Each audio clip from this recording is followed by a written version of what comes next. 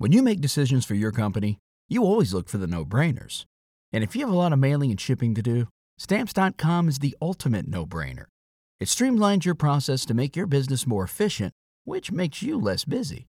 Mail checks, invoices, legal documents, books, and everything you need to keep your business running with Stamps.com. Seamlessly connect with every major marketplace and shopping cart if you sell online. Schedule package pickups through the dashboard and automatically see your cheapest and fastest shipping options from different carriers, with rates up to 89% off USPS and UPS rates. And with the Stamps.com mobile app, you can take care of mailing and shipping wherever you are, even on the go. Make the same no-brainer decision as over 1 million other business decision makers with Stamps.com.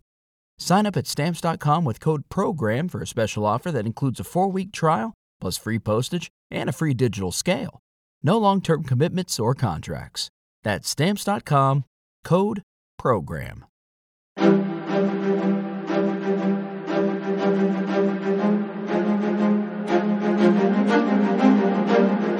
Hello, and thank you for listening to The History of World War II podcast, episode 272, Courage Yet Defeat, the Battle of Kampar. Last time, Lieutenant General Sir Lewis Heath and Major General Murray Lyon seemed to be in a contest as to who could pull back the 11th Indian Infantry Division, the fastest and the furthest, along the Malayan west coast. Either way, as the 9th Indian Infantry Division was being handled in the same rough manner on the east coast, 1 week into the fighting, December 16th, the northern half of Malaya had been lost.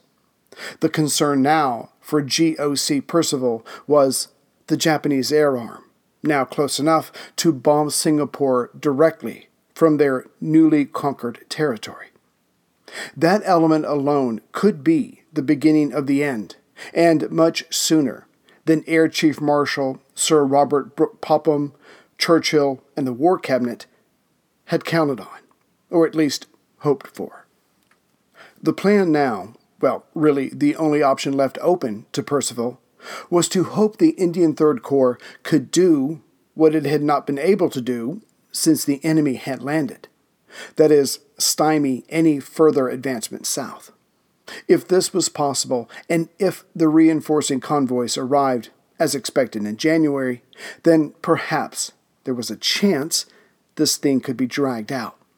So Percival would keep the 8th Australian Infantry Division closer to Singapore, in Johor, as would the RAF their planes. The Indian 9th and 11th were on their own, yet Singapore's fate rested on their ability, or not, to learn from the thrashing they had just received. It had always been a part of the 3rd Air Arm and Lieutenant General Tomoyuki Yamashita's plan to set up fighters and bombers in northern Malaya as soon as possible. And as we have seen, 3 airfields were taken within hours of the Japanese coming ashore, at Singora and Patani in southern Thailand and Kota Baru in northern Malaya. Soon, other airfields were added to this list as the Indian troops were pulled back, or the RAF abandoned the more northern airfields, only after half-heartedly wrecking them before they left. To be sure, the RAF had tried to strike back, and, as early as December 9th, going after Singora airfield. But as the British had pathetic warning systems throughout the entire contest, the Japanese were able to come in over their airfield at Butterworth in northern Malaya and shoot up the planes before they could take off, which pointed out another British weakness, the complete mess that was their anti-air ground defenses. In place were supposed to be 4 heavy and 12 light anti-aircraft guns, but for numerous reasons, this was not the case. Though one pilot, Squadron Leader Arthur Scarfe, who lifted off first, made it through the hail of bullets and bombs at Butterworth. As he was the lone Blenheim light bomber still operational, Scarfe still decided to take his crew of 3 on their mission to bomb Singora. Chased all the way to the now held Japanese airstrip by enemy fighters, Scarfe made his bomb run and then headed for home. but by then his plane was barely holding it together. Scarf's left arm was in the same condition, and he had a bullet hole in his back. Knowing he was not going to make it all the way back to Butterworth, Scarf, despite moments of blacking out, landed at the closer Allure Star airfield. His 2 other crewmen were unhurt, though it was a rough landing, but Scarf died a few hours later at a nearby hospital. But for the Allied cause, even if every one of his bombs had taken out an enemy plane, which they did not, Scarf's effort would not have been enough to stop the Japanese from dominating the air from the outset of the battle. Starting out with 110 aircraft, the British were down to 50 by the end of the first 48 hours of the battle. Because they could, the various air squadrons pulled back from the front faster than the 11th Indian Infantry Division, and it was during these numerous pullbacks, from Kota Baru to Allure Star to Butterworth to Taiping to Ipoh, and eventually to Singapore, which did not allow any serious air cover for Force Z. By the time Squadron 453 had arrived over Admiral Tom Phillips' ships, they were already under the waves. And this was after the first full day of battle of Malaya, when some 86 various Allied aircraft from 7 squadrons had went after the Japanese convoys, who were putting men ashore. But for all their effort, only 1 transport was sunk, and 2 others were turned away temporarily. In all, not the RAF's finest moment. But the truth was, their machines, almost each and every part of them, were not equal to the Japanese. But neither was the coordination system that went into making them a hard-hitting force. If the exquisite forethought and attention to detail that allowed the Battle of Britain to be what it was could have been brought to bear here in Malaya, the Japanese would have had a much harder time in the air, and thus on the land and sea. But it was not. This podcast could not exist without the help of sponsors like Yahoo Finance. When it comes to your financial future, you think you've done it all. You've saved, you've researched, you've invested all that you can. Now, you need to take those investments to the next level by using what every financial great uses, Yahoo Finance. I've stressed this in my podcast about command and control, which is exactly what Yahoo Finance is. You can see all your investments and retirement accounts in one place. You can consolidate your views from multiple accounts into one hub and access the expert analysis you need to tend to your entire portfolio with confidence. Yahoo Finance has been around for more than 25 years, and they've worked things out. You've got the tools you need right at your fingertips. I open up my Yahoo Finance, and within seconds, I can see how my stocks and investments are doing. And basically, investing is all about growth. And in order to grow, you need to know what's going on. For comprehensive financial news and analysis, visit the brand behind every great investor, yahoofinance.com. The #1 financial destination, yahoofinance.com. That's yahoofinance.com. Getting back to the ground game, as stated, Percival's new line was behind the Perak River near Kampar, about 100 miles northwest of Kuala Lumpur.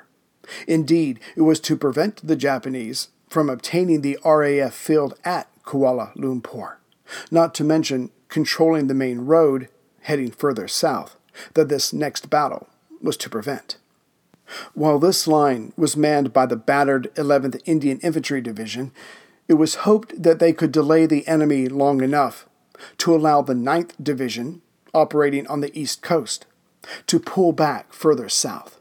For, as the land narrowed the further south one went, the 9th Infantry would then be in a position to protect the 11th's right flank. But, flying in the face of the Allied plans, the Japanese soldiers and their commanders were most desirous to make the town of Kampar a New Year's gift to Emperor Hirohito. To help the passing of orders up and down the chain of command, and perhaps morale, Percival reorganized the 11th Indian Infantry Division.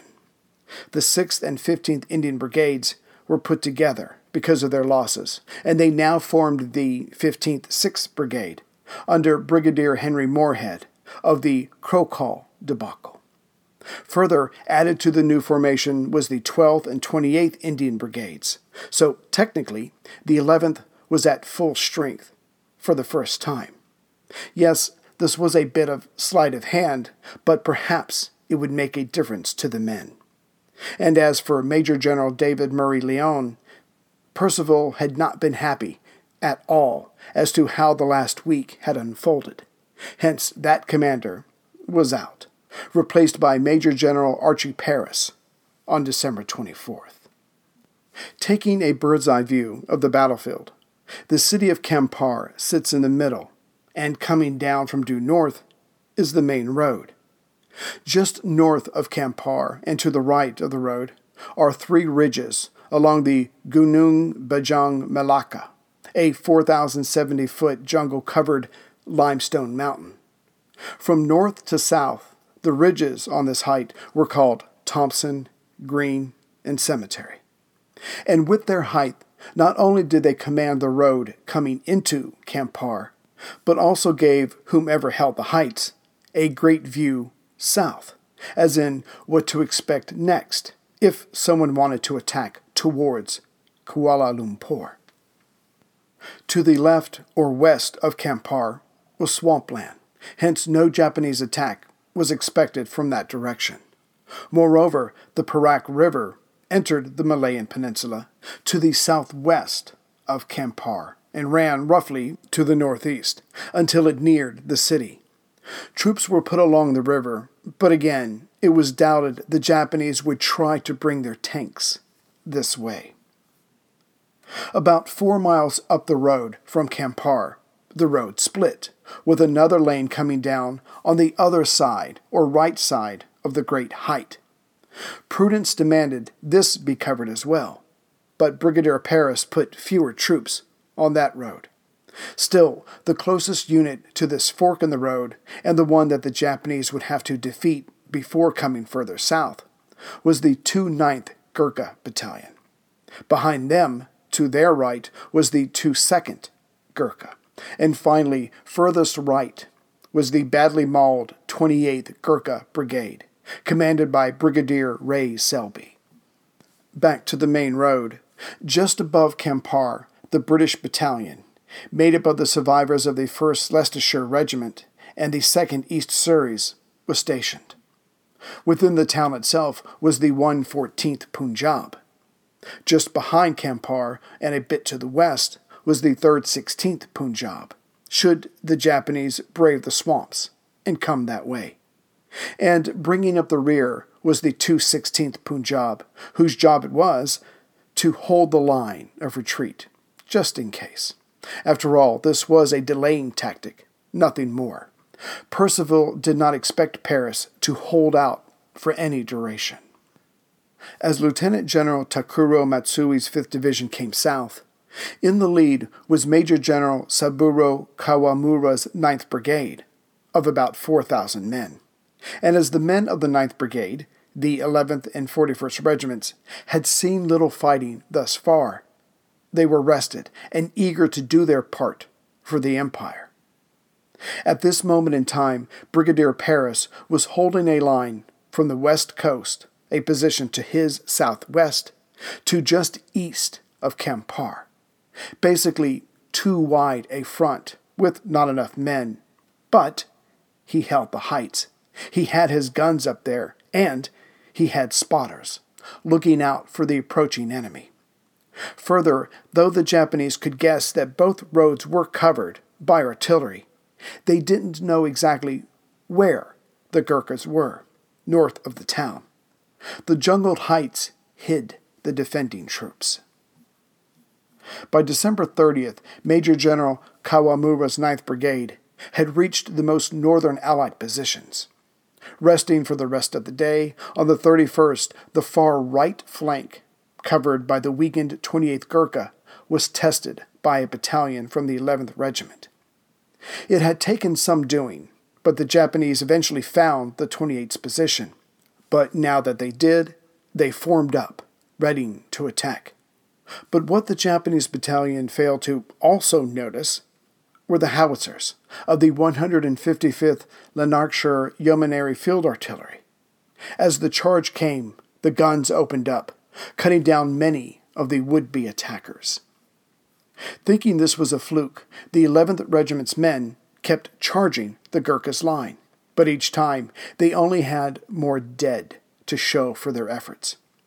It was the best a desperate defense could hope for, an enemy willing to bash its collective head against a well-fortified position.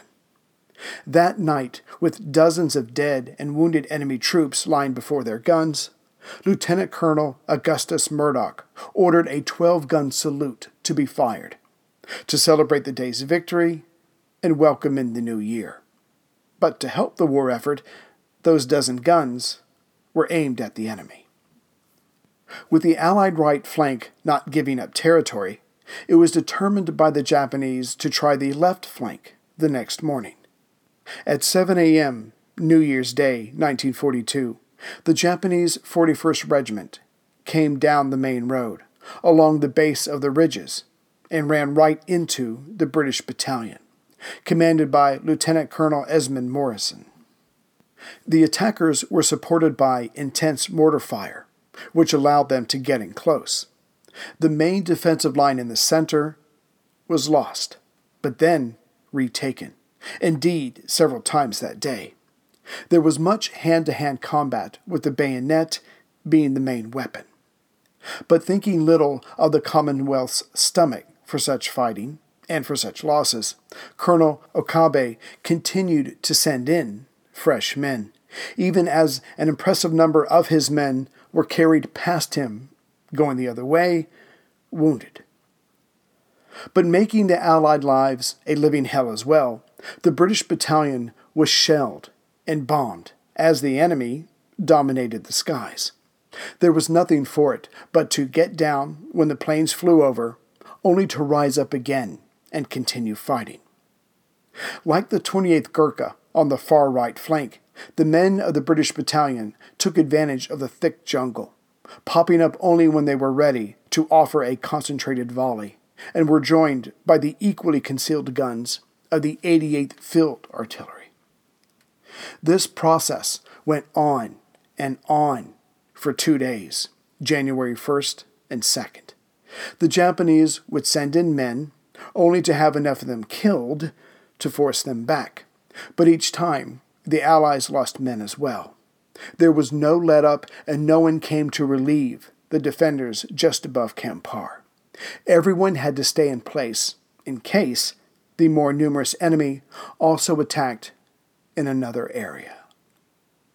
But it was the most forward position of this fighting that saw the most savagery. Nothing demonstrated this more than Lieutenant Edgar Newland and his 30 Leicesters, when they were cut off from any support. For 2 days, this microcosm of the larger fighting played out the same way. They were attacked from different sides and had to keep fighting until all comers were dead. Then they would get whatever rest they could, assess their wounded and remaining ammunition, check in to let the rest of the line know that they were still alive, and then do it all over again. Newland would receive the Military Cross, the third-level military decoration awarded to officers in recognition of an act or acts of exemplary gallantry during active operations against the enemy on land. As bloody as this 2-day business was, the fight was going Percival's way. Yes, men were dying, but the enemy wasn't getting any closer to Singapore. But it had almost come unraveled, and from the outset. Of the 3 ridges to the right or east of the main road, where the fighting was taking place, the attackers were able to take control of Thompson Ridge, the most northern one. This was the beginning of unraveling the entire Allied defensive position. If the Japanese held on to Thompson, then reinforcements could be brought forward, and direct attacks made on the other 2 ridges. If successful, there would have been a massive hole right in the middle of Paris's line. Something had to be done, and now. You know how to book flights and hotels. All you're missing is a tool to plan the travel experiences you'll have once you arrive. That's why you need Viator. Book guided tours, excursions, and more in one place. There are over 300,000 travel experiences to choose from, so you can find something for everyone. And Viator offers free cancellation and 24/7 customer support for worry-free travel. Download the Viator app now and use code Viator10 for 10% off your first booking in the app. Find travel experiences for you. Do more with Viator. When the threat of the Tagan Ridge was discovered, D Company of the British Battalion was peeled off to retake Thompson Ridge, but the two charges failed. Then a contingent of Jat Punjabis were sent in, but they too failed. Each minute the Japanese held the ridge, more reinforcements were probably being sent there. The entire defensive position had to be saved, here and now, or not at all. So a company of 60 Sikhs and Gurjas were put together and told to take that ridge. As this latest strike force was mixed, so too would its command be. Captain John Graham and Lieutenant Charles Lamb were sent to oversee this fourth attempt. The two officers had their men fix bayonets and then charge up the hill, but the Japanese were ready for them.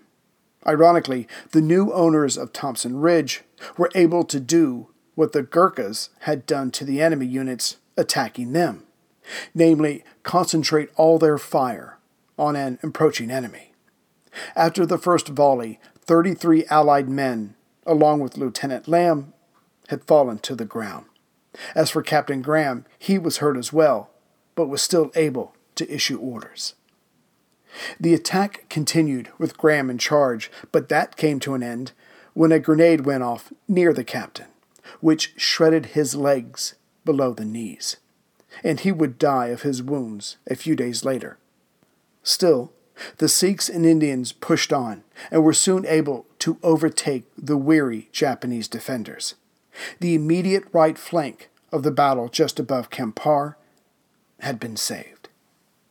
During the 2 days of close-quarter combat, Lieutenant General Matsui demonstrated his own bravery by telling his superior, General Yamashita, that the enemy's position just north of the town was too strong to take, not unless they wanted to at least double their losses so far. General Yamashita could not have been pleased to hear that the sons of the Empire were not able to defeat the enemy, but now was not the time to dwell on such things. Instead, he ordered that the 11th Infantry Regiment would make an amphibious landing just south of the entrance of the Perak River. The 11th would then fight their way north and engage the enemy from behind. Further, a unit from the Imperial Guards Division would brave the swamps just west of Kampar and assist in this attack. The consoling element to Matsui and Yamashita was that, with this less than direct attack, the 11th Indian Infantry Division would be cut off from any further retreating and thus captured or destroyed. So, during the heavy fighting just north of Kampar, and the fighting for Thompson Ridge, and the holding of the line by Lieutenant Edgar Newland and his 30 Leicesters for the first 2 days of the new year, the Japanese 11th Regiment sailed down the west coast and then up the Perak River until they landed near Telok Ansan, modern-day Teluk Intan. With the element of surprise and having more troops, early on January 2nd, the defending 3rd Cavalry and the 1st Independent Company at Telok Ansan retreated to the northeast, to the 12th Brigade's position. Word of this was sent to Major General Paris, and he knew it was only a matter of time before the main road to his south was taken by the enemy. Having no choice, and despite the heroic efforts by his men to hold off the enemy to his north, he gave the word, which seemed to have become the order of the day since the Japanese had landed. Retreat. The 12th Brigade, now reinforced, to the southwest of Kampar, was ordered to hold off the 11th Regiment from getting any closer to the main road, while the defending Allied troops pulled back, again leaving equipment behind, and raced down the road. Their next defensive position would be at a place called Slim River, about 42 miles further south, named after an English captain who accidentally sailed up the wrong river back in the 19th century. Yet it seemed that all British influence, certainly like place names on the peninsula, was about to be wiped away. Greetings, everyone, from Central Virginia. A quick production note, but of course I hope you all are able to spend time with friends and family over the holidays. 2 weeks ago, November 18th, I believe, I put out an episode about Force Z, Admiral Phillips' capital ships and his escorts. But on the same day, Wondery put out a commercial or something on my feed on the same day. So I think that show got missed by a lot of you. So if you haven't seen it already, good news is there's another episode waiting for you. It's about Force Z, and it's got Force Z in the title. I just can't remember exactly which episode it is, but make sure you check that out because it will make this episode make a lot more sense to see why the Indians were so on their own without air cover and naval support. So just look for the episode about 2 weeks ago.